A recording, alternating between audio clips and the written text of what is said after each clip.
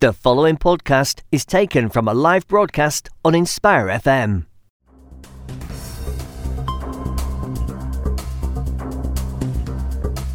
Video is Dr. Abdul Akbar, inshallah. So, once again, you're listening to Friday Night Live on a lovely Friday evening, nice and crisp Friday evening.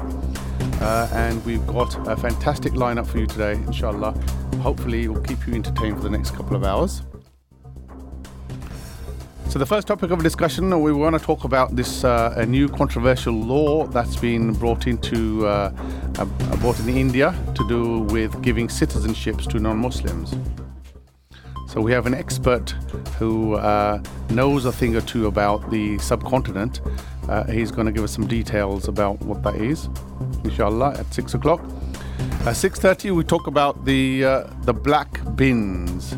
Black bags, and black bins. We talked several months ago about Luton Borough Council introducing some restrictions in collections of black bins.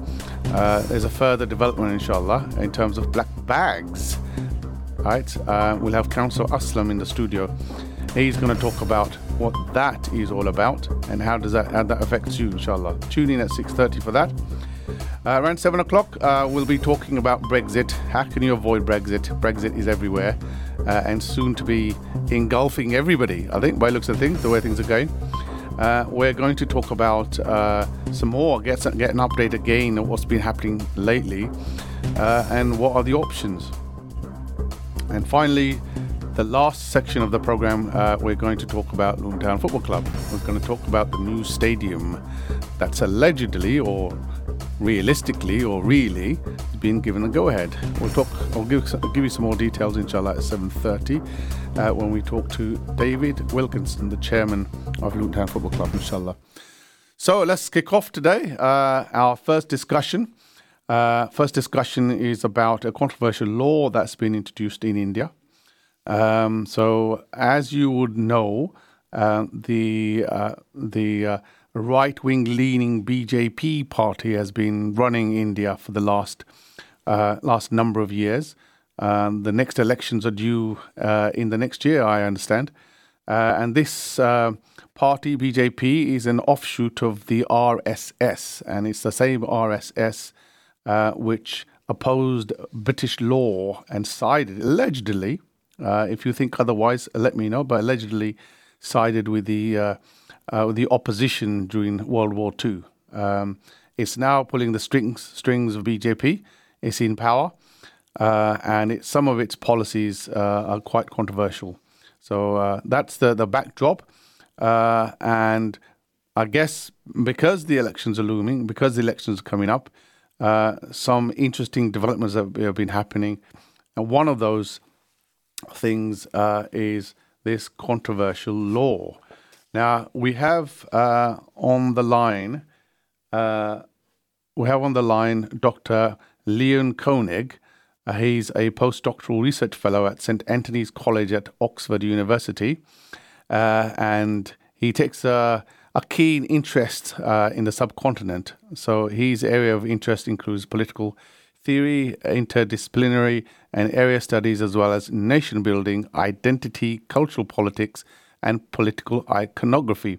Sounds like somebody who's highly qualified to talk about this topic. Hi, Dr. Leon. Good evening. Thank you very much for joining me today and taking the time out and speaking to our listeners today. I just wanted to, I guess, first of all, get a brief from yourself in terms of what this new citizenship law is. Now, it's been widely reported in the Deccan Chronicle and Al Jazeera.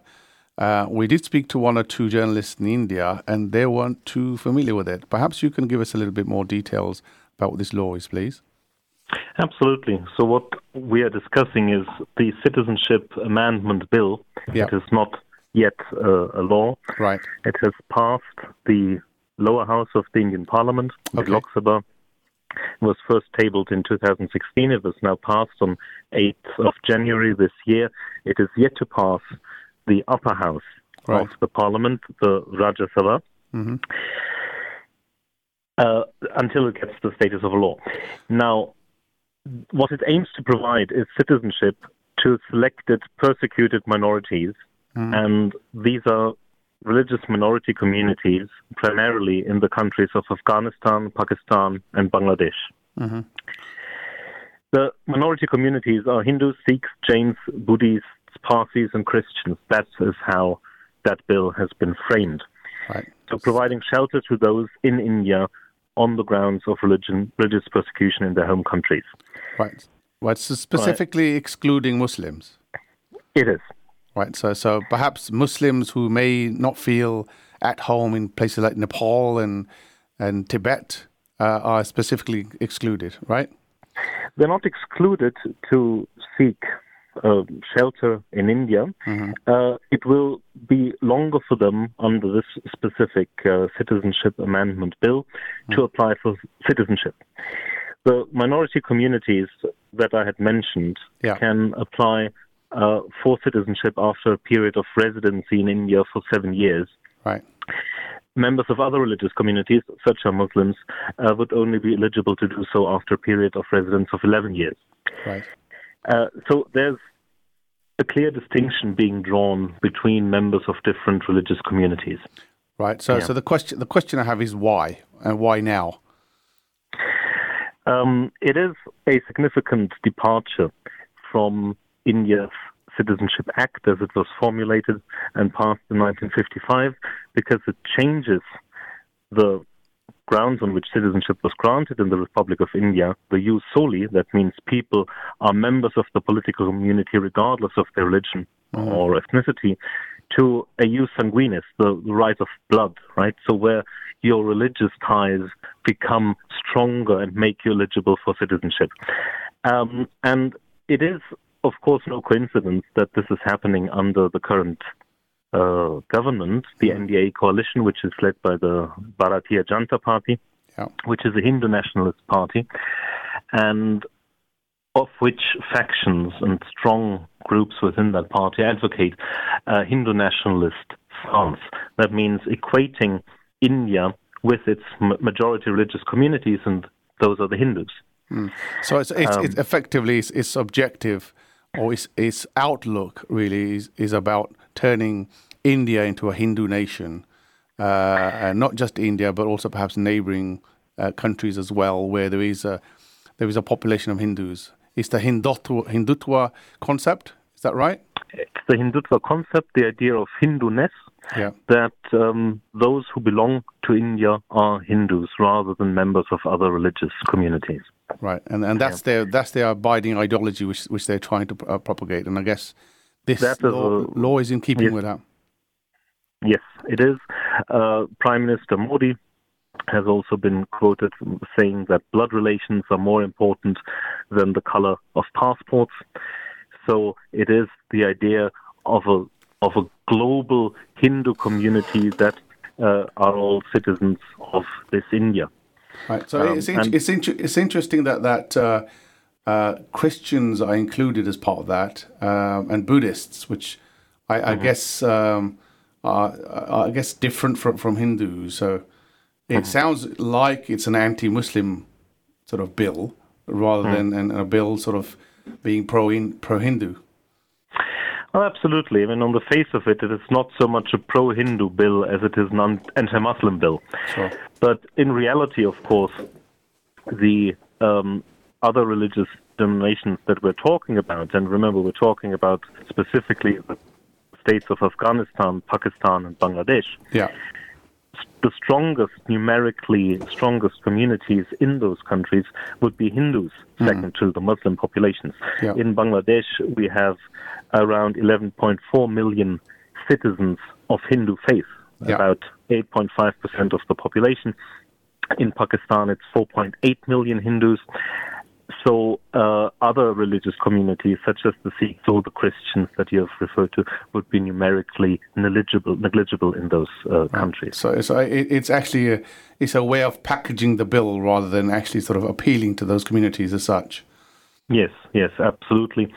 The message is clear that Muslims are ostracized as the other, and that is sort of the Hindu other. And that has been part and parcel of the Hindu nationalist agenda ever since its inception. In fact, that's their focus, isn't it? That the absolute focus, right, is Pakistan first of all, right? So their rhetoric is driven by anti-Pakistan jingoism, but also anti-Muslim jingoism as well, and that's been a way of gaining popularity politically. Is that? Yeah, absolutely. I mean, this is the ideological basis on which campaigns have been fought over decades by the BJP and by its predecessor, the BJS.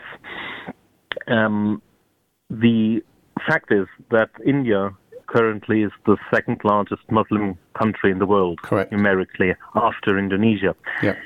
So it's about more than 13% of India's population that identifies as Muslim. Mm-hmm.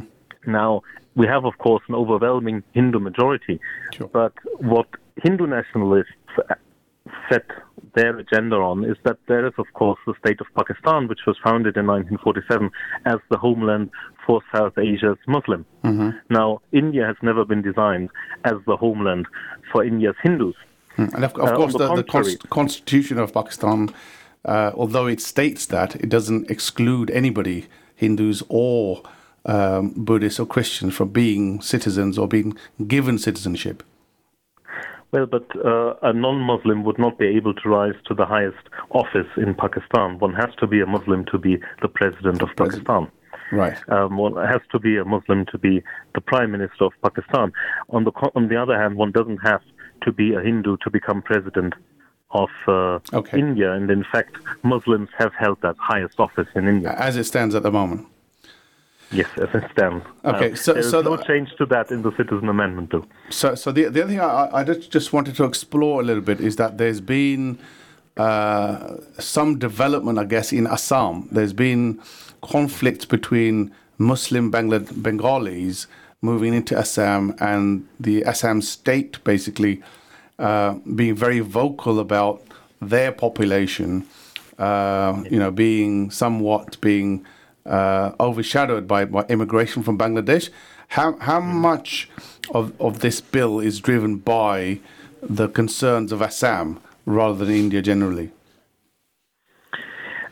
Well, the most vocal protest has come from the northeastern part of India. Yeah. Assam, but also other states. The neighboring state of Meghalaya was the first state to pass a resolution against the citizenship bill. It has spoken out against it. Right. And BJP legislators, so even members of the largest Hindu nationalist party in the country, have spoken out against this bill in Assam. Right. But the thing is, in Assam, wasn't there a law passed last year which effectively, wasn't there some sort of a census done or an audit done which denied many millions of people citizenship because they couldn't prove that they were from Assam or something along those lines? Wasn't that? And that was a controversy last year in that region? Yes, this is there. Assam, because of its border location to Bangladesh, has always seen influx from Muslims as well as non-Muslims from the neighboring country of Bangladesh into the state of Assam. Of course, it's been a language issue, because then the language of Bengali that is spoken in Bangladesh would clash with the local Assamese language. So the fear is also, the specter is also that of a destruction of culture. Yeah? Sure. And now the fear is again, after the controversy last year that you referred to, that this new bill would facilitate migration of Hindus, Bengali-speaking Hindus from Bangladesh into Assam, and therefore put a burden on the residents in that state. Right. So okay. So this is not necessarily the development in Assam, well, not necessarily kind of religious based, but language based. You're saying, is it? So is that right, or was there a religious element to it as well? Well, in the state of Assam, it is much more of a local cultural issue. It's designed as such because Assam is a Hindu majority state. And Hindus and Muslims in that state are united in their antagonism to the bill. Right. Okay. So that's one I guess aspect of it, and I guess just looking at the whole the picture as a overall picture as a whole, I guess the likelihood of mass migration, I guess of Hindus, given this bill, from places like Afghanistan and Pakistan, are probably less likely than perhaps from the region of Burma and Rohingya. Would you say this was really just sort of aimed at facilitating, Hindu migration away from places like that, rather than something which is, anti-Muslim as such? Well, it is a clear signal also to the voter base in other parts of India. Sure. Where the Northeast and local issues in the Northeast are usually not that high on the agenda, to show people that the government adheres to a strict ideology-driven and Hindu-driven policy. Mm-hmm. I think that is the main message. And it is also in view of the Rohingya crisis that the current government has shown no inclination to help to solve or to help to rehabilitate those people. It is a sign, and a clear sign, that there is much less of a chance now for Muslim migrants to seek refuge or even citizenship status in India. India. So, I mean, what kind of signal is that sending to the world? And India has a very soft and cuddly image abroad. A lot of people sort of see India as and often quoted as the biggest democracy in the world. What kind of message is that sending to the rest of the world? And it's now pulling the drawbridge and trying to sort of get into a position which may not necessarily be so cute and cuddly. Well, this is not the first such incident since the current government assumed power in 2014. Sure. There have been anti-minority incidents, and these have been religious minorities, mm-hmm. Muslims as well as Christians and others, including Dalits, where there have been attacks on their lives, and the government has not shown the willingness to condemn actions that have taken place or to really guarantee the security of non-Hindus and religious minorities in the country. So there have been very worrying incidents, mm-hmm. and I think this particular bill that we are discussing is just a further element in that narrative that India is increasingly becoming politically religious under this current government. And of course, what you're referring to is the cow protection gangs, which mm-hmm. have been terrorizing Muslims and low caste Hindu community in India, yes. With impunity, I guess, in many cases where they've actually committed acts of extreme violence, but without any recourse to justice, I guess. Yes, in some cases that has been the unfortunate truth, and there have been lynchings. People have been taking the law into their own hands. Have sentenced people to death on their own account, and sadly, in some of the cases, this has gone unchecked. Mm. But I guess that the bigger question would then be is that, the current UK government is perhaps eyeing India as being, I guess, a partner post-Brexit, depending on how Brexit goes. I mean... How should I guess the British government and British people be worried that they're going to be potentially dealing with effectively a government which is very right wing and very pro Hindu and what implication that has I guess for relationships with the UK? Despite what we've been discussing and the sad incidents that have been happening, the ideological climate in India that has also been changing since 2014, I would still like to stress that there is a strong system of checks and balances. I've alluded to the fact that within the party, the largest party that forms the government now, the BJP, there is opposition to the citizenship bill. Okay. BJP legislators from the state of Assam have said that religion cannot be made the basis on which a section of foreigners can be granted citizenship. Sure. It is also not clear whether the bill will pass the upper house of the parliament, Sure. because the BJP-led NDA coalition does not have a majority there. And in the past, the government's bills, which were passed in Lok Sabha, were then not passed in the upper house of the parliament because the coalition does not have a majority there. Right. Is that still the case at the moment, then, is it? That is the case at the moment, and opposition parties are also likely to push for the bill to be referred to a select committee before it can be discussed in the upper house. So the system of division of powers and checks and balances is very much in place. There is a strong and very vibrant media, very active media, that closely monitors the actions, and India is not a theocratic state. It is a state which is under a populist government that draws support from religious sentiment, that tries to divide, construct the Hindu self against the Muslim or non-Hindu other. But that is certainly not the view of the majority of the population, and I think that is important to keep in mind. Brilliant. Okay. Dr. Koenig, sorry, my name's Paul. I've just been listening in the studio. I just wondered, is there any implications in this bill possibly for relatives who are persons of Indian origin that are Muslim as well? This point comes to mind because that affects my children. Although I'm English, my wife is a person of Indian origin. So how could that affect, my children and my wife if they were seeking to get residency in the future, or perhaps? Well, there's no provision in that amendment bill for non-resident Indians or people of Indian origin, PIOs.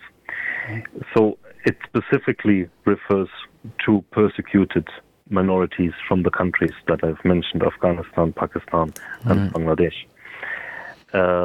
It has been seen as a signal to India's large diaspora community, which includes NRIs, PIOs, to show that Hinduism is a very strong factor in this Republic of India, and that the government does not overlook its diasporic community, which is numerically, again, of course, predominantly Hindu. But as such, from the text of this bill, we cannot infer any consequences for people with NRI or PIO status. It certainly sounds like saber rattling, really, doesn't it? Well, it is an ideological move more than anything else. Yes. And I guess with a clear eye on the elections coming up, is it next year or this year? They're happening this year. Right. Okay. So I think that seems to be the prime motive from the sounds of the discussion that's taking place so far. But I think generally speaking, I guess that movement, although it has a lot of following from hardcore people who are sort of bought in with the RSS ideology, but from the indications I've seen, at least anyway, it does sound like that BJP may not do very well. They didn't do very well in their heartland, Gujarat, in the recent elections, so they may not be in a favourable position after the elections. We'll have to wait and see what the elections bring. I would not like to speculate on the outcome, but certainly divisive policies were not what brought the current government into power. People supported the BJP, people supported the NDA coalition on the promise of economic progress, yes, on the promise of employment for India's youth. And this is a rising group of young people who seek employment, who seek a prospect for the future, for themselves and their families. And that is also what the previous elections were fought on. They were not fought on ideological grounds, but they were fought on economic ones. Yeah, and I think they haven't done too well on the economic front. some of the changes that this government has been sort of remembered for have not exactly been spectacular. Anyway, thank you very much for joining me today, Dr. Leon. We'll obviously sort of be in touch with you on future topics around the subcontinent. But it's really been fascinating talking to you today. Thank you very much. Thank you indeed. Thank you very much. It's been a pleasure. Thank you very much. Thank you indeed.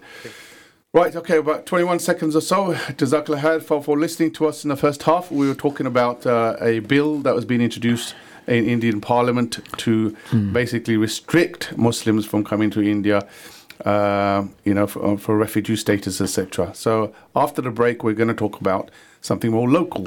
Stay tuned, inshallah. Assalamu alaikum. A radio station for the community, by the community. Inspire FM.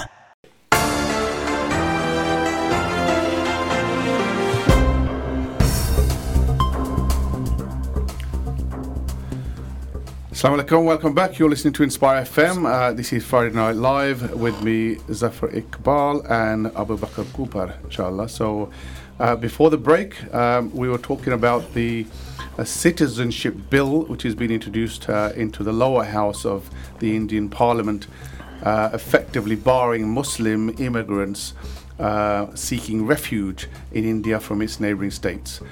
We had Dr. Leon Koenig from Oxford University talking about that, and that was quite a fascinating discussion. I hope you enjoyed that. We're going to move to a equally fascinating and equally exciting topic of bins and bin collections and black bin bags and all of that stuff. So if you remember, we did a special several weeks ago, maybe almost a month ago, on Luton Borough Council's decision to basically reschedule the collection of bins, black bins, to fortnightly instead of weekly. So that was a decision. That was a controversial decision. There was a lot of calls and a lot of heat generated when we talked about that. And now you've had that regime been in place for a while now, and you have the opportunity to talk to people who've made the decisions and who carry out the duties and responsibilities of bin collections here, right in the studio. So if you want to call in and give us your ideas, whether it's good ideas, good suggestion, good feedback, or not so good feedback, my number is 01582 481822, or if you want to WhatsApp or text me, is 0779 481822, inshallah. We're here in the studio, and we have live with us in the studio Councillor Aslam and Sean Askins, who's the officer responsible for refuse collection. Welcome, both of you. Good evening. Yeah. Good evening. Right, okay. Now, let's talk a little bit about black bins first, before we move on to the latest headlines about black bags. So, how's it going? How's the twice weekly collection? Is it been a success as you imagined, or? Yeah, no, it's going along really good. We have improved recycling up by 5%, and we looked at two areas very closely. One area being Barnfield, whose recycling is very good, and the other area where recycling wasn't happening that well in Saints area. So there was questions about larger families and their capacity to reduce waste. And we had put in a good educational program in place, educating people how to recycle, providing them with black bins and green bins, black obviously being for food waste and green for recycling. Garden waste, brown bin, then you had the bottle containers. So people needed to be educated, so there was a whole host of educational program put in place through letters, websites, marketing messages, apps, and through schools and all hosts of medium. And so the messages are landing well. And for those families who recycled and then found that the bins were not big enough, we gave them an additional bin. So we've issued 300 bins so far. And we're monitoring the situation very closely. So far, like we said, we're on target. Well, actually beyond our target, so up by 5% in 3 months, which we call it relatively good. Right. So some of the, I guess, fears that were sort of basically aired in our last program around overspilling bins and people resorting to black bags and et cetera. So has that happened? Have you? Well, I personally had several calls where people wanted extra bins, and like I said, which were forwarded to our officers. They followed up on those cases. In some cases, they had to go and interview them and educate them on recycling, and that resolved matters. I can give you examples of 3-4 families where household had about 8 to 10 people, and when they recycled and when they compressed and separated the plastic and the paper from the food waste, they still found that there was enough space in the black bin. And like I said, there were families where we saw that they recycled and they did everything they could, and they needed additional bin. We actually gave them more bins, and we are looking the savings that we make, and we will continue watching. And as Sean could give you perhaps more insight to sort of across the town, how we're doing in terms of whether there's overspillage of bins or not. And perhaps, Sean, you want to sort of give a complete picture of town? Sure. Good evening. It has to be said, it's a big change for residents, with nearly 75% of other councils fortnightly. But what we're finding, similar to most councils, that 90% of the residents embrace it and realise it's a good thing. For those who genuinely have some concerns or problems, as Councillor Azam said, particularly those with the larger families, we've had a series of visits where we've got 2 officers going out to visit the families, and most of those have sort of understood and are willing to have a go. If they're still struggling after a few more weeks, what we're doing is we're giving them the 360-litre bins, not as well as the 240. They're giving that up, but that has been a small percentage for the overall contacts we've had, because most people look upon it as, they want to give it a go. They want to see whether they can do it. That's not been the case for every, I assume, because no. I've got a large family, and I asked for a bigger bin, right? And I've got a snotty email saying I'm not going to get one, effectively, to that effect. Not even an apology, not even a reason. Just you're lucky there. I didn't get a reply. Right. Well, actually, I forwarded that email to Hazel, and she didn't respond either. So it can't have been that wonderful, like you're putting a picture out as. I can't obviously comment on your particular case, but the ones who've come through the website or come through the system, and certainly the ones we've received from councillors who've spoke to their constituents, we've visited all of them that have come through. You visited everybody who applied. You've actually visited them. Yep. I must say, Zafar, that every case that I've had, I can give you an example of one where it was reported and the officers were there within 10 minutes. Within 10 minutes? Yeah, within 10 minutes. And I've never had a response that fast, and that's something which I've followed. There has been, every case that I've followed, they've had a visit. And they were interviewed. Well, there's always going to be a situation where you hear of something, and unfortunately for you, it's going to be here. We've got one of the smaller green bins where you put the stickers out. Well, it must be over 10 years ago, to swap the use for them. So we need a proper sized, proper black bin now. And I honestly wonder why I'm paying £250 a month, because we didn't get a reply. Well, so we can certainly take that case and follow it up. But I mean, like I said, most. Let me just quote you. I got email from Amy Magaran, right? And this is how it starts off, right? This is what really got my back up. We will not be providing you any larger bins, unfortunately. That's the first opening line. And you're telling me that you went around and you asked people and you gave them training and you gave them advice. Obviously not the case. Let's make it clear that the areas that we were piloting was Barnfield and Saints for looking at extra bins or additional bins. And I live off Old Bedford Road, so I'm in that catchment. If I could just add to that, we've done all across the town. And now, if you have a particular instance, I mean, by all means, forward it to me or the councillor, and I will come back to you. Well, I forwarded it to Hazel, and she basically saw it. Well, she didn't think it was worth responding to, so she never responded to my email. Although Sufyan Sadiq, who's a colleague of mine who's on the same email chain, he asked for one too, and I'm not sure what kind of response he's got.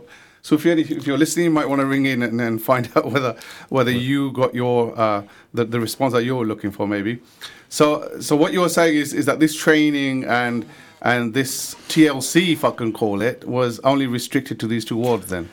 No, I wouldn't say restricted to just two wards, but what we're saying that they were the first ones which we were going to focus on more. One which is being recycled well, and the other one which wasn't recycled as well, and also providing the support and additional bins if needed. If I could just can I just bring in a caller? I've got Zakaria on the line. Zakaria, what's your question and what do you want to say? My question regarding this new bin collection fortnightly. Yeah. Now, when it started in October, the council spent a lot of money in giving you a black glass box. Yeah. Right, and the leaflet, and according to that, it says the next week recycling. 1 week is your normal bins. Yeah. The following week is the recycling and glass.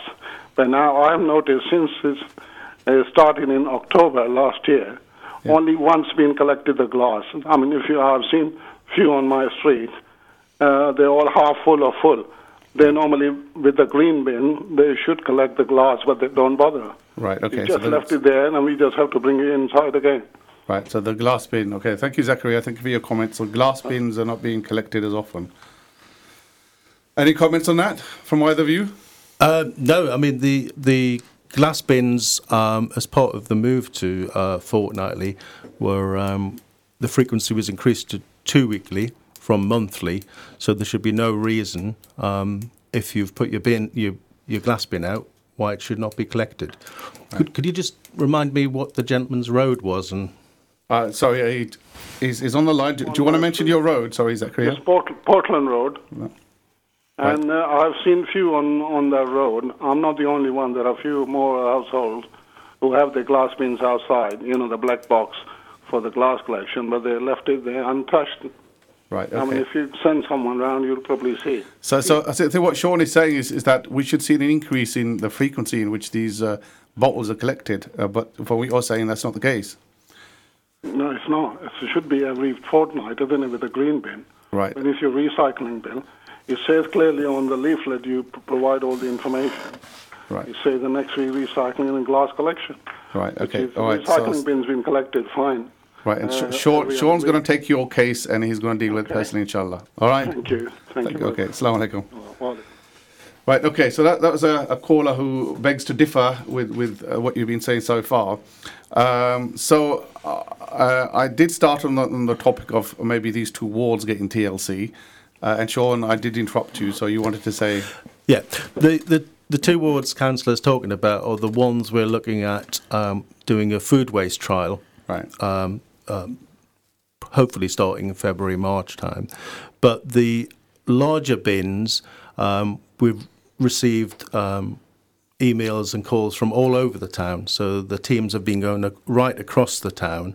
Obviously, some areas have larger demographics as far as large families and things. But they've been visiting right across the town. As the councillor is saying, that the two wards he's mentioned are the ones we're looking at for a potential food waste trial for 6 months to see whether that makes yet more difference. And then we'll be reporting back to members to see whether they should be considering that as a town-wide option in the future. So last time you were here, your representative was here, they're talking about the fact that saving money and central government's cuts basically are responsible for the fact that so what looks like you're trying to put a positive spin on it and make it into a recycling initiative. What's the truth? First of all, putting politics aside and understanding the facts and the reason why we're here, we are a small unitary authority heavily reliant on central government funding. Right. So for the past, but you have raised the council tax by another 3%. Let me answer the question. So we had to cut our budget by £130 million.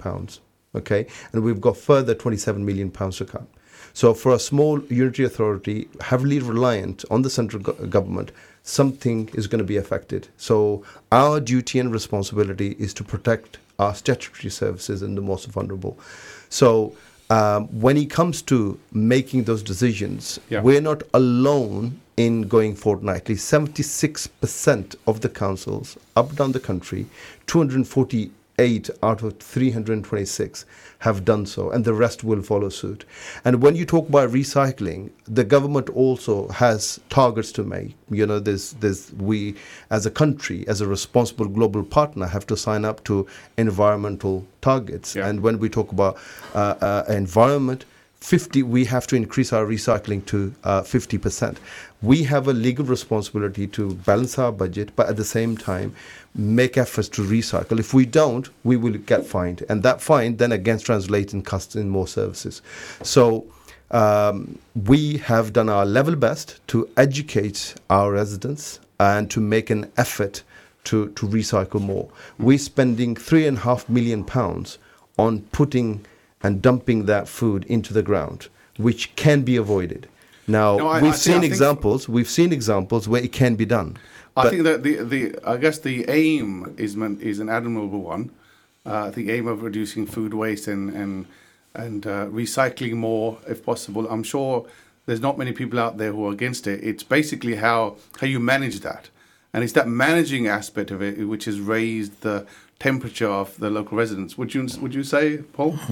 I think that, like I said, from my personal situation, if I'm a little bit more understanding, perhaps you can understand that there's teething problems. But like I said, when my wife contacted on the site, we got no reply, and it is very, very difficult because having just that tiny bin, which is our main bin.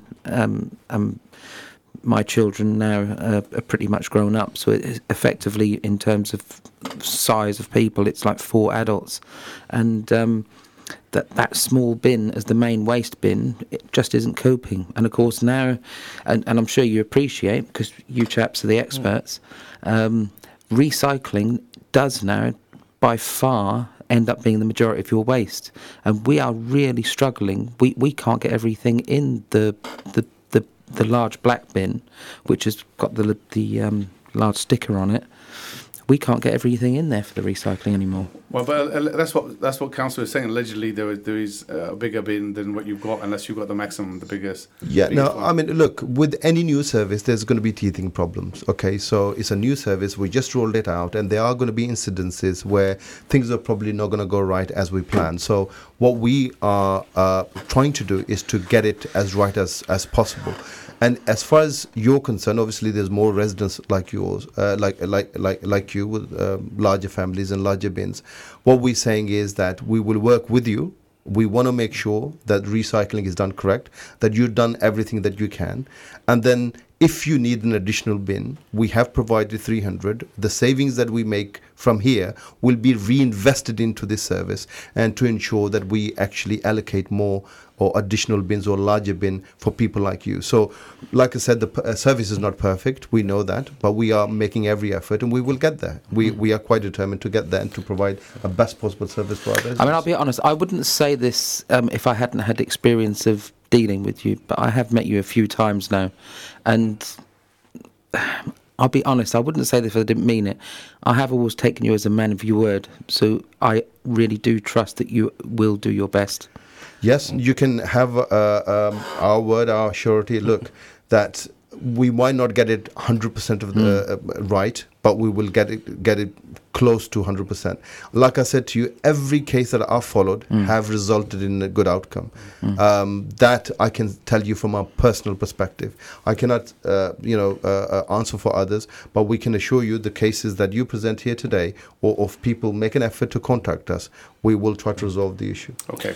If I could just add, about 2 years ago, we did some work looking at recycling bins and the smaller bins, and we used a government grant to replace nearly over 30,000 of the smaller bins for the large bins. So we're down to sort of 2,000 or 3,000 with the smaller bins. So if you want that swap, email me and I'll get it sorted for you. Well, could you perhaps tell the listeners what the email would be to help us, please?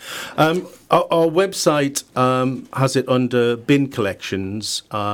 If you go onto that, you'll find there's assisted loss, damage, neutral, managing your waste, and that's where the larger family link is to request the visits. So anybody who thinks their recycling bin, the largest one is the 240 litre.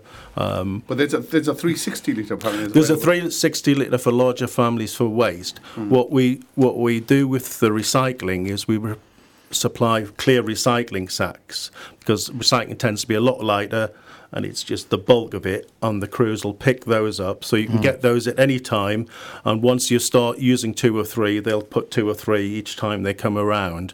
If you need a lot more... I can say, actually, on a positive note, we have been using those, and the recycling sacks have always been picked up and taken away. Just to clarify... Sorry, it's just the worry that we've had, because we've only got this little bin for the you have to forgive me. Dirty waste? What's the correct term? In the sort of waste geek type, it's residual waste, but everybody calls it rubbish or black bag waste. Okay, so all right, residual waste. Okay, well, whatever. But I actually said, I'm just worried because. It's never had. We didn't ever have a problem before when it was weekly, but now it's because just one of those little bins. They are quite tiny. It is just filled to the top now, and I'm really worried about running out of space now in a 2-week cycle. If you want to change that smaller 140 to a 240 for your residual, just contact us and we'll get it sorted. Right, okay. So I just want to move on to the next headline, which is really what we want to talk about today. So as it stands at the moment. Clear white labelled bags are allowed for recycling, right? Yes. But not black bags to go with your black bin, right? That's the rule now. Is that right? Yeah. Yep. That's the rule. But if you were to put a black bag out now, the proposal now is that you're going to be fined. Well, what we find, I think you have to put this into context. What we find is that nationally, fly tipping has become a massive issue, and we also find that. But this is nothing to do with fly tipping. Yeah, no. But how the fine has to come into force, and what we're trying to do, and what we're trying to look at. First, picking up on the black bag issue, we've had several cases where the family has worked hard to recycle, they've done their job, and the neighbour has not bothered, and they ended up putting their black bag in someone else's, and we're finding that quite commonly. So and this is not a solution, though, isn't it? No. Because you're going to get somebody's going to get fined. No. For somebody else's rubbish. Let me complete the answer. And right. We've also found a lot of illegal HMOs, where people have converted their houses into HMOs, and we've got 15-20 people living there without knowing. Sorry, what does that mean? HMO is a house of multiple occupancies. So obviously they'd be generating more waste, and to hide that fact, they would be disposing their bags somewhere else. Okay, so we're finding that the household waste, and as well as mattresses and washing machines and fridges, ending up on our highways and on the streets, and it's not making our town look any prettier. That can be resolved by people, first of all, changing their behavior. Secondly, by recycling, and for those who don't, there's going to be a penalty. Now, these penalty notices will be for those people who repeatedly are offenders, where we find a black bag and it's traced to a person or any household. But that's nothing new, because before, if somebody drops rubbish and then you can trace those people, there was provision for the fines anyway, right? But where this is reported in Luton today, what that means to me, and I guess to everybody else, is that if your black bin is full to the brim, and you use a black bag with it as well, you're going to get fined. That's the way it's coming across. Well, I don't know what the papers write out, but the policy is to catch those people who are irresponsible and who are flighty. You're saying categorically that if I have a black bag filled along with my black bin because I couldn't cope right with the rubbish, I'm not going to get fined. Well, if it is found to be that you've done your recycling and properly, and then how would you do that? How would you do that? Sorry? How would you do that? So I've got my green bin filled, and I've got my black bin filled, and I've got a black bag next to my black bin. How are you going to do an investigation? Well, first of all, we've had a case like yours that if your bin is not big enough, it's not, and you simply get in touch with us and we give you that provision, you will have an additional bin. And so you've got something where to dispose. But if you then start, what that's doing is that if you start putting out bags on the street, it encourages everyone else to start putting the bags out. So we've got to address that issue. If I could just I've only got 30 seconds, I'm afraid. So explain a bit. The idea is it's not an immediate fine. That's the end. Yeah. So the idea is if you get a sticker about the side waste and you do it again, the education team will visit you and see if there's a large family or a problem. Right. If you continue, the idea is over a period. We're going to have to pause on there. Thank you very much, Sean. Thank you, Councillor Aslam. Right, stay tuned, listeners. Inshallah, after the break, we'll be talking Brexit.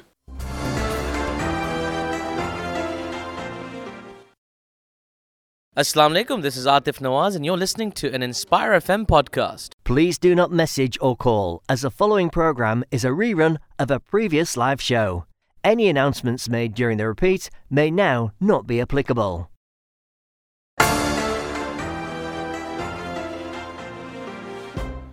Assalamu alaikum, welcome back. You're listening to Inspire FM. This is Friday Night Live. My name is Zafar Iqbal. We were talking about the issue of black bags and black bins. I've been asked to sort of extend that for a little while because it got a little bit interesting near the end, and we wanted to finish off on a positive note. So, Sean, you were explaining the process. The pertinent point that needs clarifying really is that if, for example, I have actually put a black bag along with my black bin, I could potentially get fined. The idea is that that's the potential ultimate, the last point. Right. It's all based on sort of a funnel effect, if you think about it. The idea is if it happens in some of the trial areas and other areas across the town, you may get a sticker from the crew.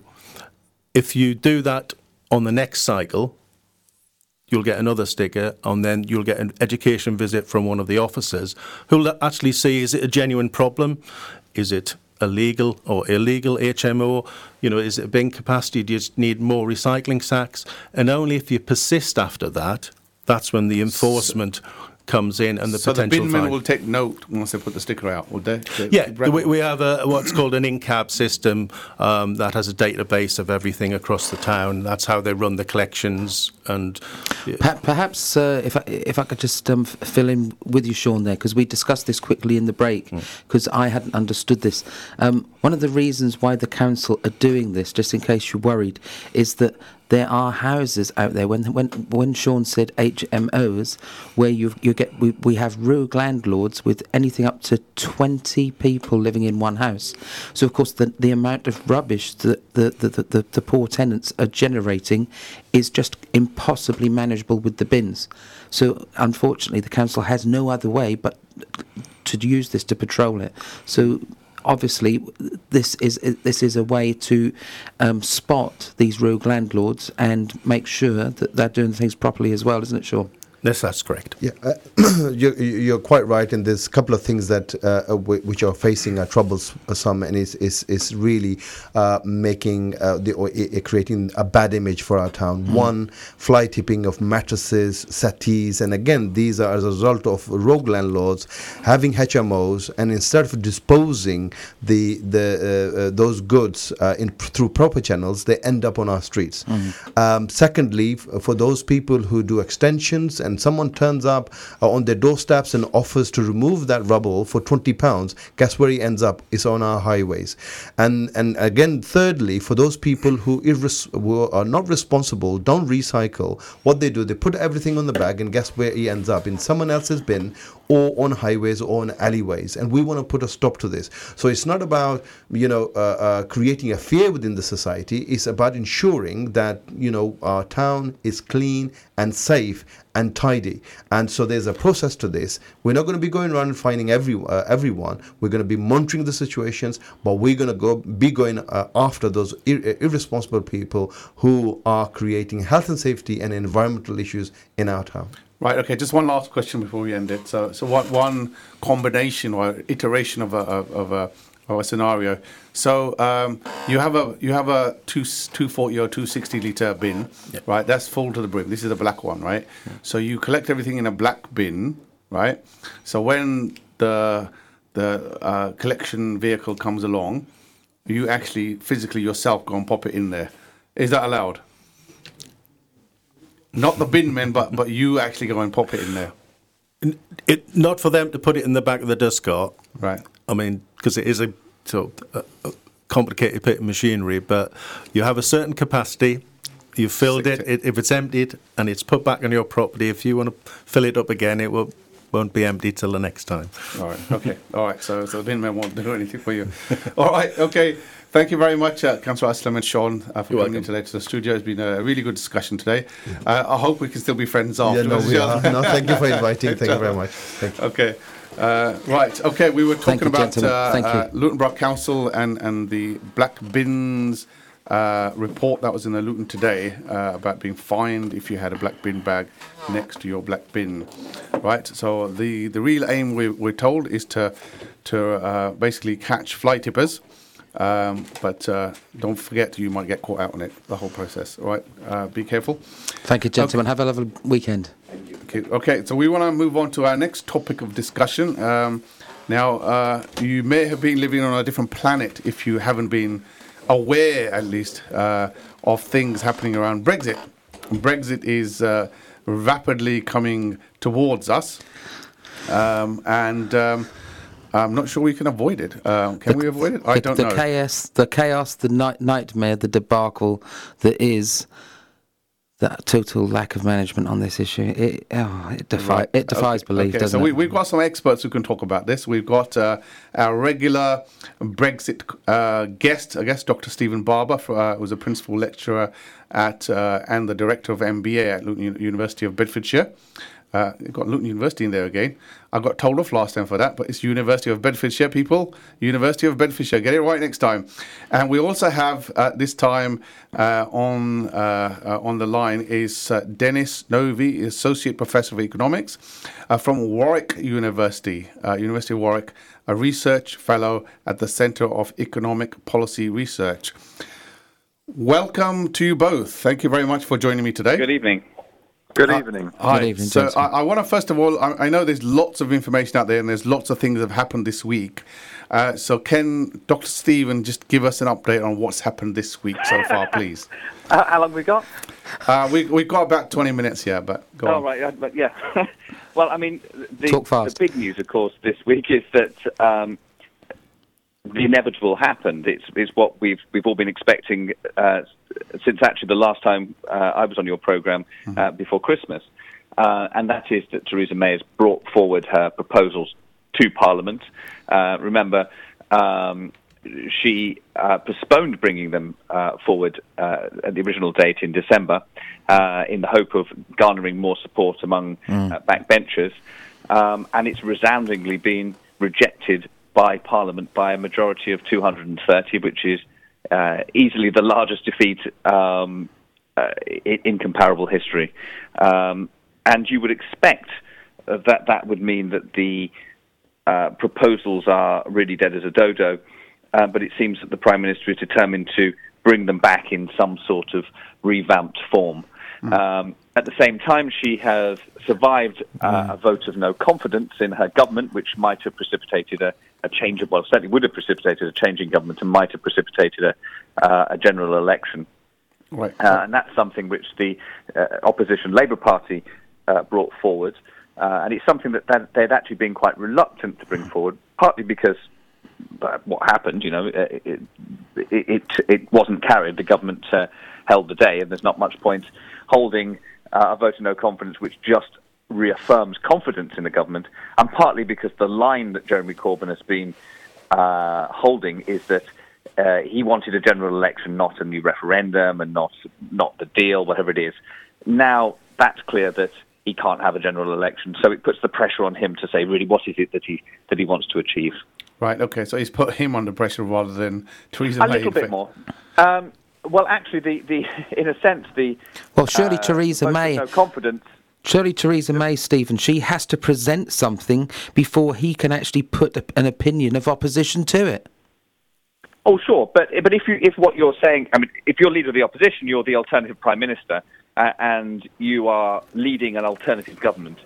So there is some pressure on him, I think, increasingly. I'm sure it's not as much pressure as on Theresa May, who has a huge amount of pressure on it. It doesn't seem to make too much difference to her. But there is pressure on him, really, to say what the alternative is, were there to be a change of government. Gentlemen, can I just put this to you? Because this has actually been my analysis of the situation. It seems to me that she's not a ditherer. I think she's a very cunning politician. You don't get to have the seat that she has without being so. And I see it that she is using this tactic of delay, although she says she isn't. But the whole reason why she's doing it is because she can't be seen to come out with putting forward a deal.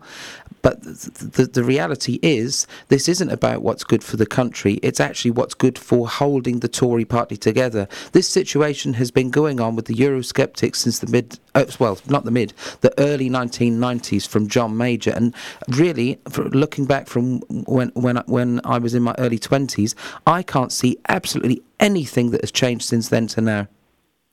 I think I'd accept some of that. I would accept that certainly in putting together a deal, she's trying to hold her party together. I think in some respects what she's done is just unite the two sides in opposition to her. I'm not sure but she's got 120 of her own MPs, if you take out the DUP, roughly, that voted against her. So the issue is, she is the rock between a hard place, and she is gonna try and flog this dead horse back into life, because I mean you kind of presented this as some sort of cunning sort of political brilliance, but I think it's I think it's the line. I was actually trying. I was being a bit facetious there, but can I just bring Dennis in? Dennis, hi, welcome to Inspire FM. So I guess what I desperately want to know is where to go from now. If that bill has been, if that proposal, the deal has been rejected, what's on the table and what are the options, I guess? Well, I mean, the country has to make up its mind, and I think that will happen through Parliament. I think everyone is terribly exasperated by what happened, because it seems now that for over 2 years we've gone in circles. We keep on coming back to the same issues over and over and over again. Yeah. And I think the reason for that is quite simple, because the choice hasn't been made. I mean, to a large extent over the last 2 years, the country has been in denial about the choice. A lot of people have been told that we can leave the European Union, but at the same time keep the benefits. That's not going to be the case. I mean, either we stay close to the European Union or even in the European Union, in which case Brexit won't happen, at least not in the way that probably most people would think about Brexit. Yeah. Or we move away from the European Union. That decision has been there since June 2016 and hasn't been made. And I think that's ultimately also the problem with Theresa May's deal. I mean, once people looked at it, I'm actually glad that somehow finally there has been made some form of decision now, at least in the beginning in Parliament, because MPs have now looked at the deal and the details, and it turns out the deal is just not attractive, neither if you're a Remainer nor if you are a Leaver. And that's going to be exactly the issue from now on. We will have to look at different options, and people will have to decide whether they like them or not. So either we could be much closer to the EU, that would be some kind of Norway-style deal, but that's a bit pointless in many ways, because we have no say in the laws that we're agreeing to, because essentially we are agreeing, aren't we?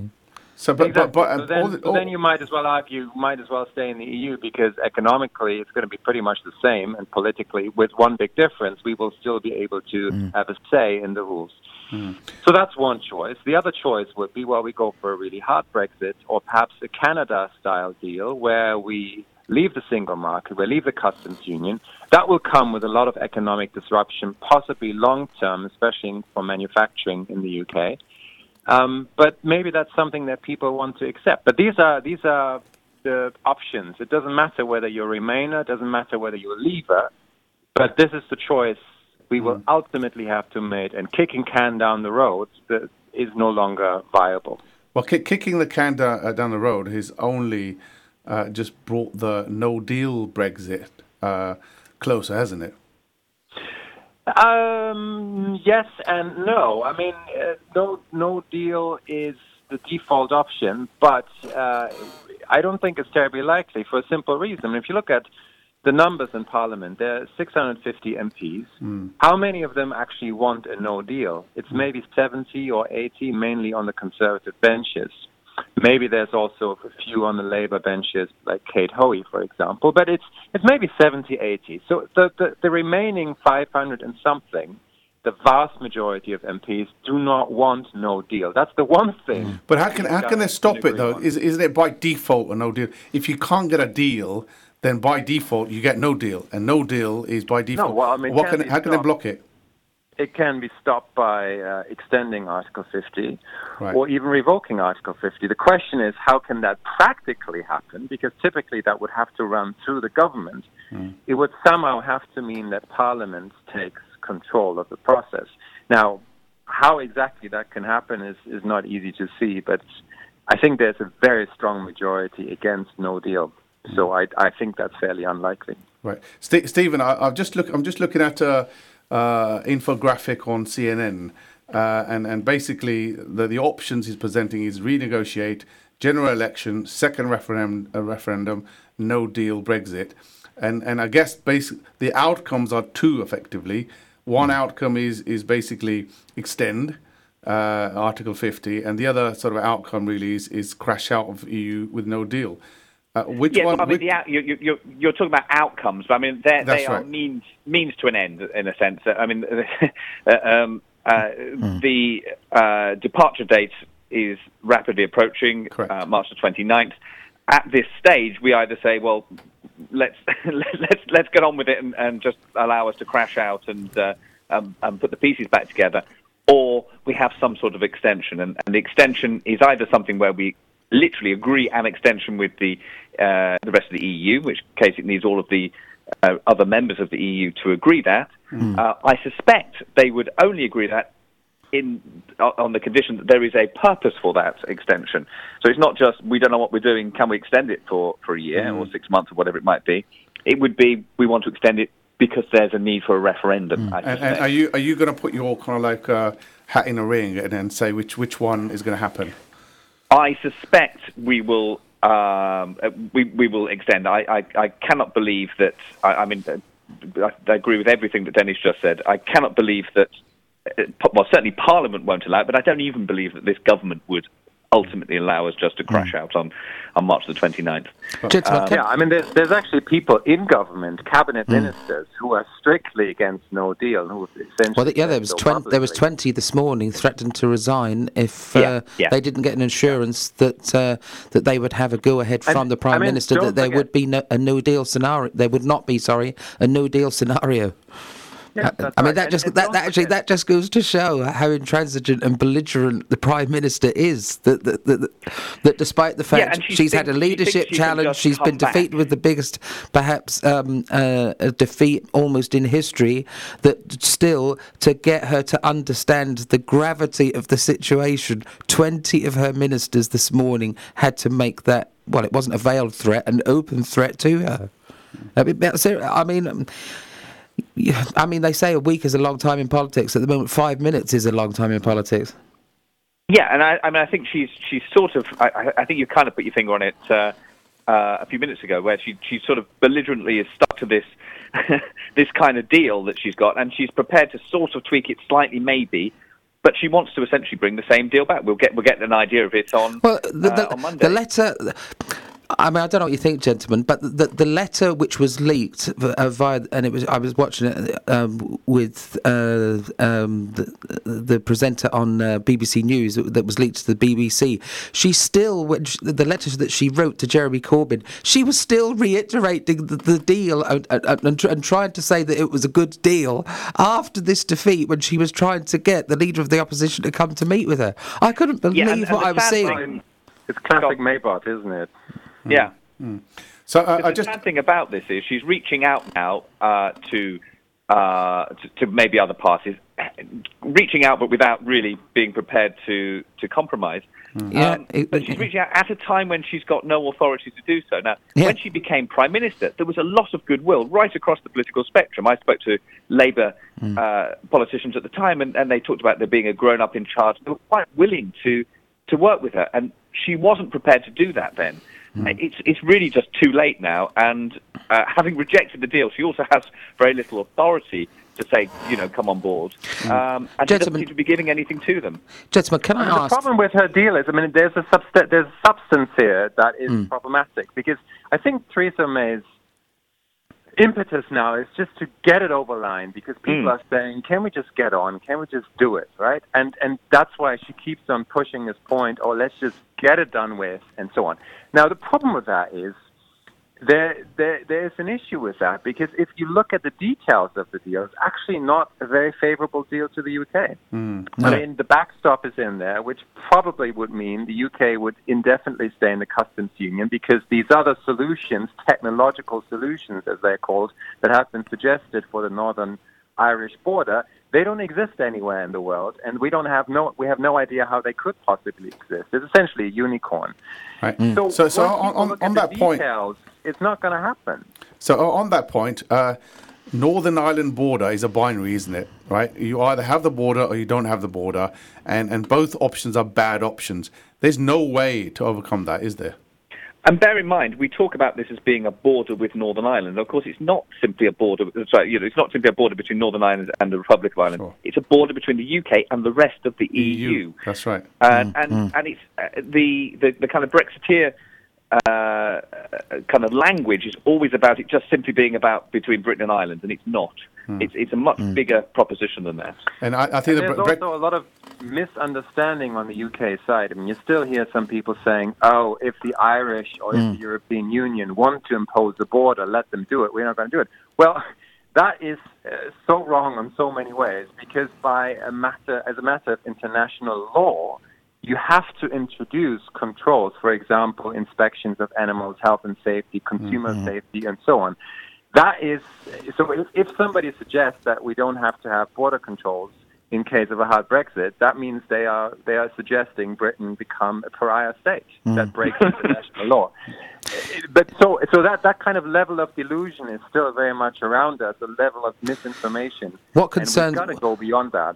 What concerns me, gentlemen, and nobody in the political arena is saying this because I think they're afraid to bring it up, but unless you're a person in your 50s, you won't remember, and it was literally the war that was going on in Northern Ireland up until 1997, because let's face it, that's what it was for those of us that are old enough to remember it. And what concerns me... You don't need to be in your 50s. Well, no, but literally remembering the bombing, literally everyone that was happening, you're not going to remember it if you're a voter in your 30s, as many people are. And it literally was a war. And what concerns me, we've now had 2 years where the Northern Ireland Parliament has had no governmentship, is had to revert back to Westminster because there has been no deal between the DUP and the and Sinn Féin. And right at the time where we've had this political vacuum in Northern Ireland, they're now saying, yes, let's go ahead with this. This is acceptable. And just on that alone, it should be a total deal breaker. And the Prime Minister herself stood in Parliament and said that this would be an unthinkable position that she or any other British Prime Minister could ever agree to. And that's exactly what she presented to Parliament.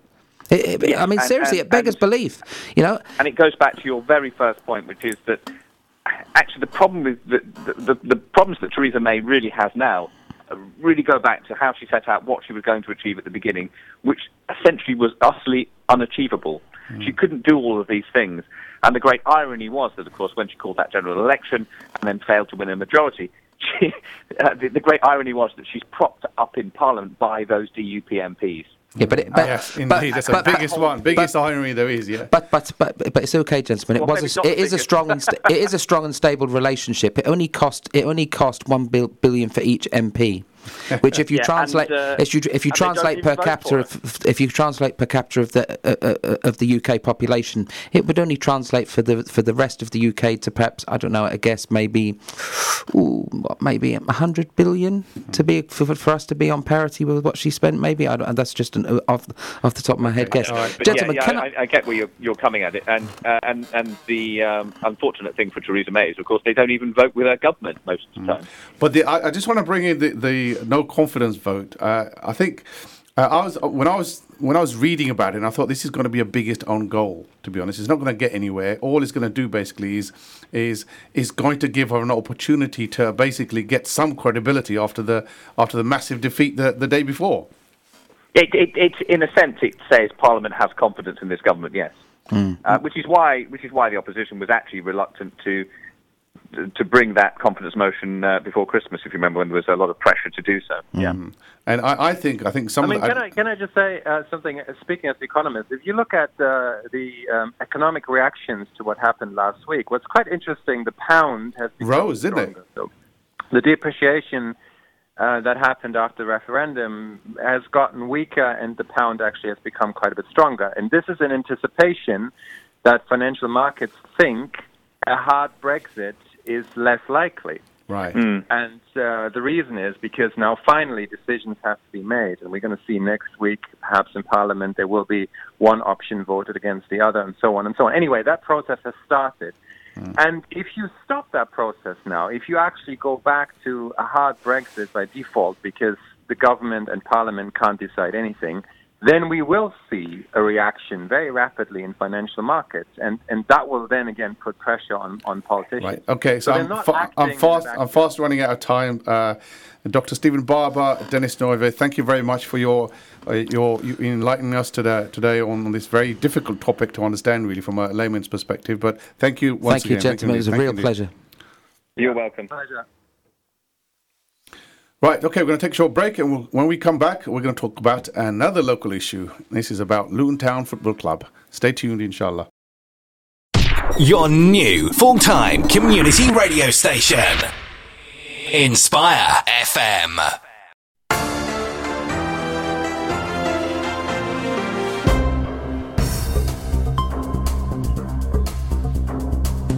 Assalamu alaikum, welcome back. You're listening to Inspire FM. This is Friday Night Live with me, Zafar Iqbal and Abu Bakr Cooper.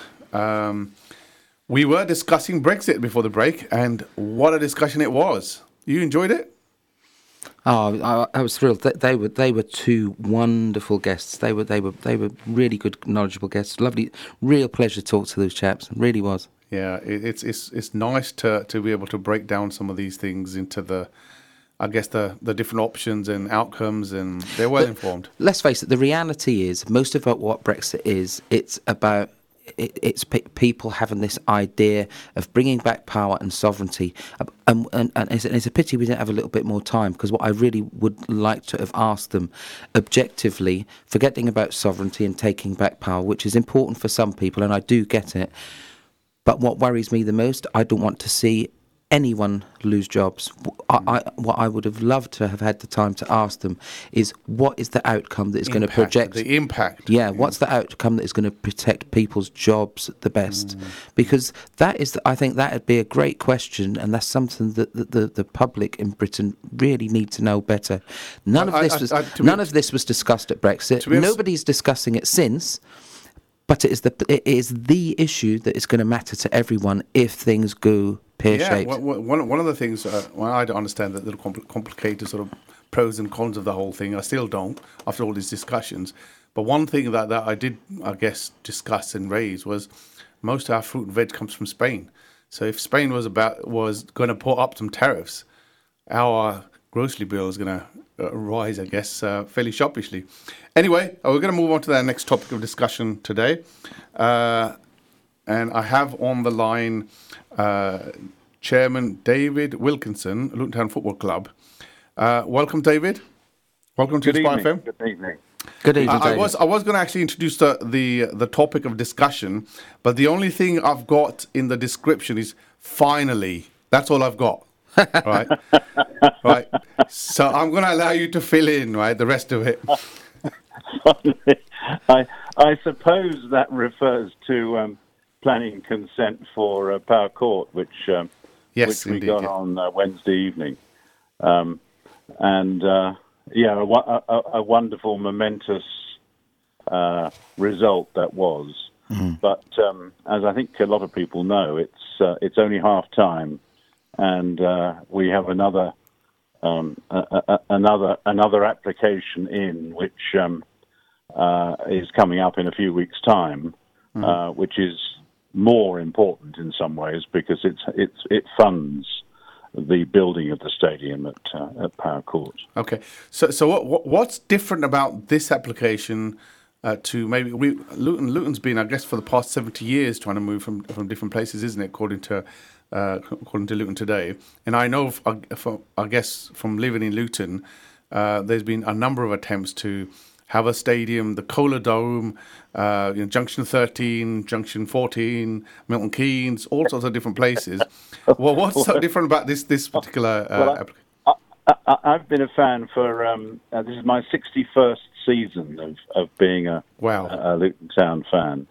And for every one of those years, there's been some kind of plan put forward. Most of them haven't got very far. Right. I mean, everything from off Dunstable Road to Stockwood Park to Lucy Farm to all over the place. I think this time, the owners of the football club, us, are now our fans. Every single one of the directors, bar one, were born in Luton. Right. And realise that actually the football club can be a catalyst to making Luton a better place. Indeed, yeah. And Power Court sits there as a derelict site and has done now for, I think it's 12 years. Many years, and it needs something to make it work again. And lots of major companies, the previous two owners have failed to be able to do anything with it because it's expensive. It's got a river running through it underneath. It's got a substation. Oh, of course, yeah. The river is river's tunnelled under, isn't it? The River Lee goes underneath. Yes, David. I remember that. Yeah, the river's tunnelled under there, isn't it? Yeah, yeah. And what we're planning here is we're planning to bring the river out. From underneath. And make it a feature. Well, it should be. I mean, Luton is named after the River Lee. Yeah, yeah. Lee Town. Lee Town originally, wasn't it? Lee Town it was originally. Yeah. And so that's one of the things we want to do with the stadium is to bring out that. We've got to move the substation. We've got to clear up the mess that the power station left behind. So it's polluted land. So that's an expensive process, and building a stadium, of course. And the second application up at Junction 10 basically pays for all that work.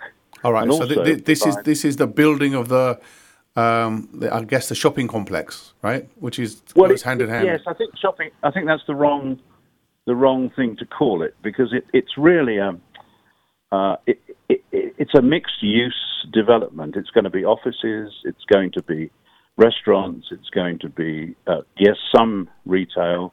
It's going to be leisure, including cinemas and things like that. So it's going to be everything, sort of modern shopping stroke leisure area. That sounds exciting. Where precisely is that, David? It's Junction 10. Do you know, if you know where the airport junction, where Airport Way comes off the M1? Yes.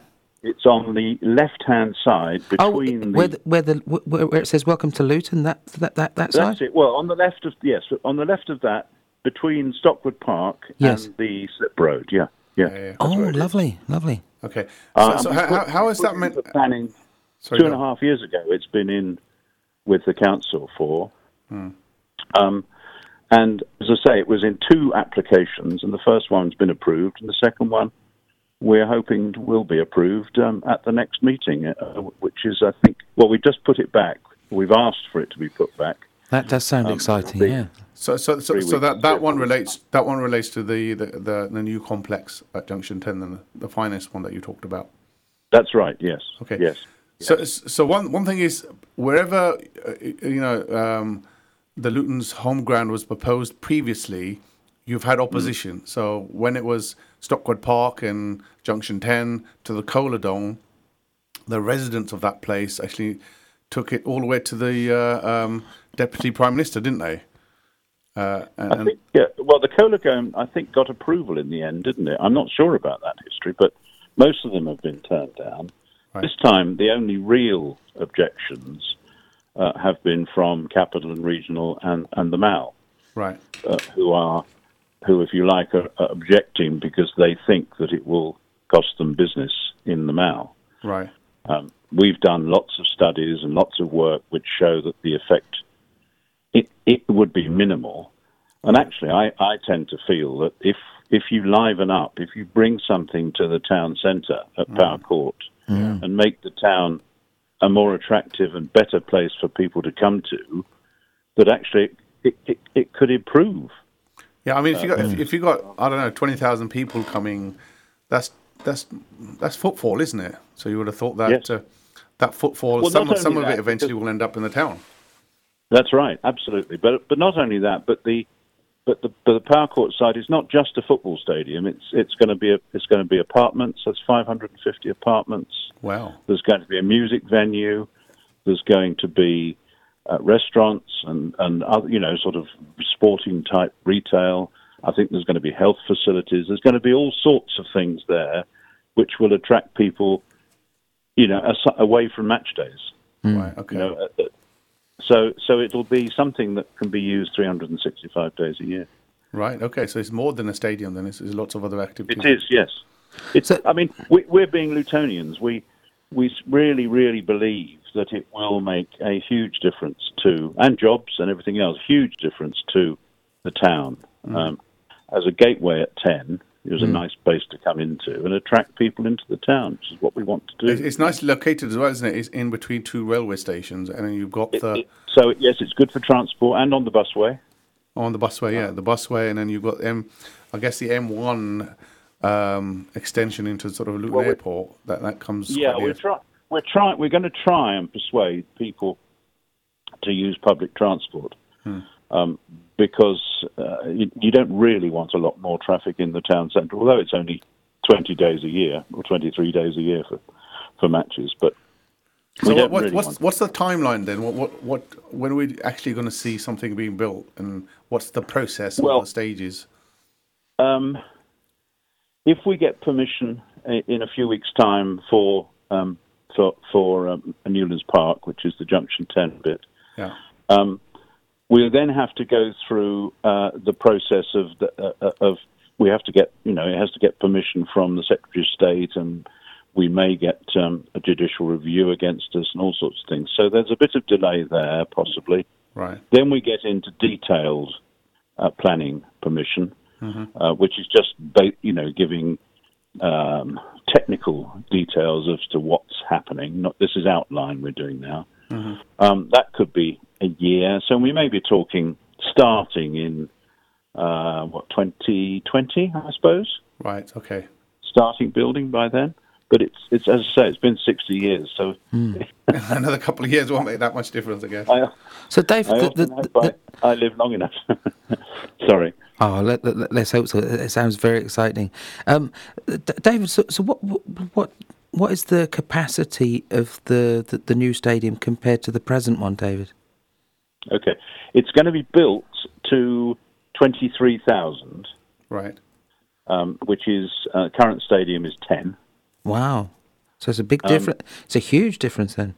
Yep. But it's only going to, initially, we're only going to have it open for 17,500 until we can prove that people get in and out easily. Safely, yeah. Okay. So we're going to hold back on the extra capacity until it's needed. And also, we don't want, like some places have, we don't want a stadium that's going to be empty because there's no atmosphere, there's no real excitement if a stadium's empty. So we want to sort of hold it back and sort of suck it and see, rather. You know, is it just going to be a football venue, or are you hoping that to make it into a multi-sport? No, we would do anything that we can. I mean, I'm sure the possibility of music, but we're going to have a smaller sort of music venue type concert, little concert hall next to it is the plan. So that sort of fits in with the quarter down there, doesn't it? The Hat District and everything. Yeah. So that's part of the plan, and maybe there'll be a hotel on that site too. No, I'm thinking maybe an athletics track or. Sorry? No, I don't think that because that takes away the atmosphere of the full stadium. Right. Okay. Right. But there's no reason why we shouldn't have concerts and things like that. And there may be other sporting facilities nearby. I'm sure we'll be looking at that sort of thing. Okay, all right. So it's going to be pretty good. It won't be anything like a hockey pitch or anything like that, maybe, or could that be used for that purpose or not? It depends upon the usage. I mean, these days, pitches can be used a lot more than perhaps they could in the old days with the new sort of half plastic and that sort of thing. But, right. Okay. So I guess that the other question really is what's going to happen to the current home Luton Town football ground? Well, it doesn't belong to us. Right. So it'll revert back to the council. Okay. And I would have thought it was quite exciting there too to develop that as part of Berry Park. Yeah. And maybe some open space there and some affordable housing and all sorts of stuff. I mean, it would be for the community and the council to sort of decide what they want to do with that, because it's sort of. Oh, so that site is actually owned by the local council, is it, David? Council owns that. We lease it. Yeah, we have a 10-year lease on it. Oh, I see. I didn't know. But it's owned by the council. It was sold by the club about 20 years ago to the council when the club nearly went broke under David Evans, who was then the chairman. All right. And it's been leased by the club ever since. Right. Okay.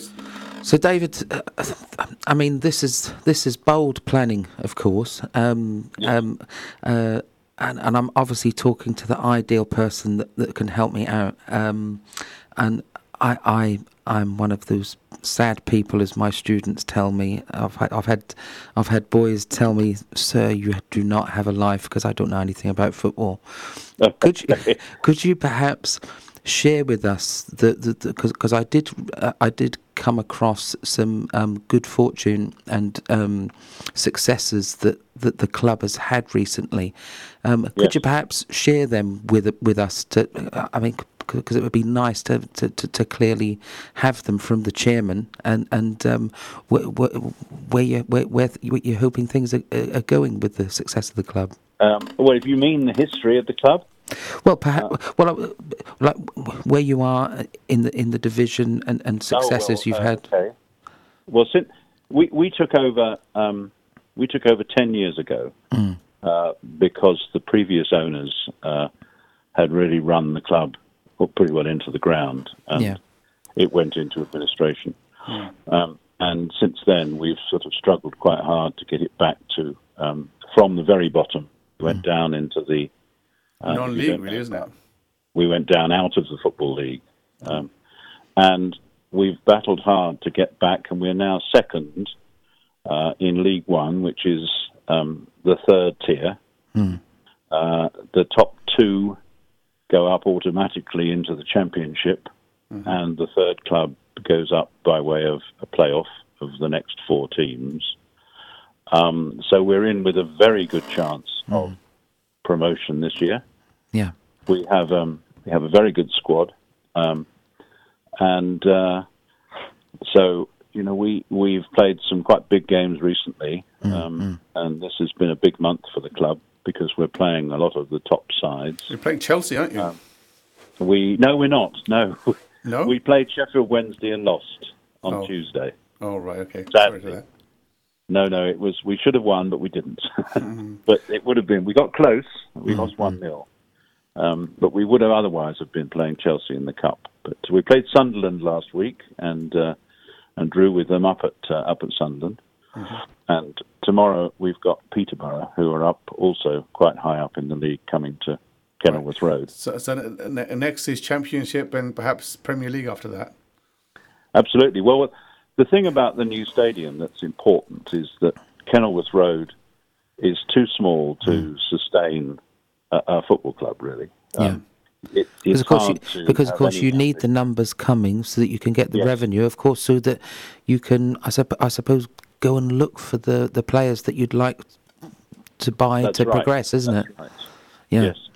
It just gives us, and it'll attract more people to come in from the outside. People, I mean, football these days, there's a lot of tourism in football. If you go to the big grounds like, like Arsenal and the new Spurs and all the rest of it, that they have tourists coming in rather than just a regular fans, and you need to attract people in, because Luton's in a wonderful position for that, isn't it? Does Luton have the fan base, though? Because I mean, you're thinking about. We have a fabulous fan base. When we went to our first big game when we took over in 2009 was the Johnson Paints Trophy at Wembley. Yeah. And we took 42,000 fans. Wow, 42,000! Wow. Goodness me! Right, so it's in a big league, I guess, in terms of supporters. Then, well, when we went to West Brom recently in the FA Cup, we took 5,000 up there. Wow! We took 3,000 all the way to Sunderland last Saturday. Wow! We're a very, very well followed team, and they're not all living in Luton, of course. We have fans scattered around everywhere, and the world, from what I hear. Yes. So, yeah. Right. So I mean, I guess that the tragic thing is because lots has happened to Luton Town Football Club. Some of the youngsters perhaps are more attracted to the bigger clubs like Liverpool and Man City and those likes, because Luton has been in the headlines. I think they are until you go to a game, and I think I don't know whether you go to football at all, but if you go to a live game, particularly at somewhere like Kenilworth Road, there's nothing like it. The atmosphere, it's just it's a joy, and it's hard to describe unless you're there. It's not like watching it on the telly. No, indeed, yeah. Except if you dare not blink, you might miss the goal. So that was my experience when I watched Chelsea at Wembley. I think we were in the semi-finals back in 90 something or other. And I missed the goals, to be honest, because I blinked. So I was sitting I was on the way on the other side. So that can happen. Indeed, yeah. But, no, sorry, where were we? I forgot what we were saying. Yeah. So I just want, I guess we've got another 5 minutes at most. But I just wanted your comment on the fact that the managers decided to move on. We were very disappointed. His timing couldn't have been worse for us. We didn't expect it, and he did a wonderful job for us. We've got a great squad. We're a division higher than when he took over, We had 3 years with him, and he was, seemingly very passionate and, very with us. But as soon as a better offer came along, he decided to go. And it's made it difficult because of the time it is. I don't know whether you know, but January is the sort of transfer window. So it's the month when you bring players in if you need them. Correct. And because we're so close, we're so high up, and we've got such a good chance of promotion, you want to be able to have as strong a squad as you can to go through for the rest of the season. Indeed, yeah. So that made life difficult. And then, of course, we've got to find a new manager. And in the short term, Mick Harford, who's a club legend, he's indeed, yeah. I do remember, yeah. So do you have people in mind? Can I get a scoop on Inspire FM? I can't name names. We have a process. We have a list. We've had I don't know what it is now. It's over 80 applications. Golly, goodness me! And so it's a long list to sort through. We will get to a short list very shortly. Yeah. And make a decision, but I can't tell you who it is now because even I don't know. Okay, no worries. So I guess whoever it is, you got a strong base, you got a strong team, I guess, to take it to make his job a little bit easier, I guess. Yeah, they are wonderful. I mean, they have been very good since Nathan left. They've stood up. And they've supported each other, and they are a great group of lads. They really are. Brilliant. And we're very proud of them. Brilliant. I guess David, just got a couple of minutes. Just final word. I guess one of the reasons I guess I'm particularly interested in sort of discussing this is because I don't see a lot of Asians basically in football and even supporting football, I guess. And what's Luton doing about that, if anything? We do a lot. I mean, we get out into the community a lot, as you know. I don't know whether you do, but through the football for the community trust, we get out into the community and we coach. I think it's 2,000 kids a week. Wow! In local schools and things. We had a headscarves thing at the club. I think it was 2 years ago for Asian girls. Yeah, that's right. Yeah, which I think was great. I think it's a slow process, but I think we're slowly winning. I mean, we do have, quite a lot of Asian supporters now, and of course we welcome more. And I used to take my son to play football, and there's a lot of talent in the youngsters in within the Asian community. So it'll be interesting. Well, as you know, we are associated with Crawley Green as well, and they use our training facilities down at the Brache, and we have trials for local kids and stuff. So I think we do as much as we can. I think we will do more. I think, and again, if we can get the stadium moved, which is going to be right in the heart of the community, I think it will help us to do even more for the local community. But we're always open to ideas. So if anybody has got an idea of how we can make it better, we're always there to listen. Brilliant. Okay, I think on that note, David, thank you very much for joining us today. And congratulations, and just hope congratulations. For the best for you. It's a very exciting initiative, and let's hope the whole community gets behind it. It'd be a wonderful thing for the town. Thank you. We look for your support, and it's been lovely talking to you both. All right. God bless. Thank you, David. Thank you so much. God bless. Bye-bye. Right, okay, we got back 29 seconds. I think just enough time to say thank you very much, Jazakallah khair, for everybody who listened in, tuned in, commented in our discussion today. Until next week, inshallah, we're going to have to say goodbye. You're going to have Hafiz Shaban next week instead of listening to me. He's more of a regular than I am, inshallah. So that's for you to look forward to. And some exciting topics which you may hear about advertise on WhatsApp. Until next week, assalamu alaikum. Wa alaikum assalam. Thank you for listening to our podcast. Why not tune in to our live stream at inspirefm.org And follow and subscribe to our social media platforms at Inspire FM Luton.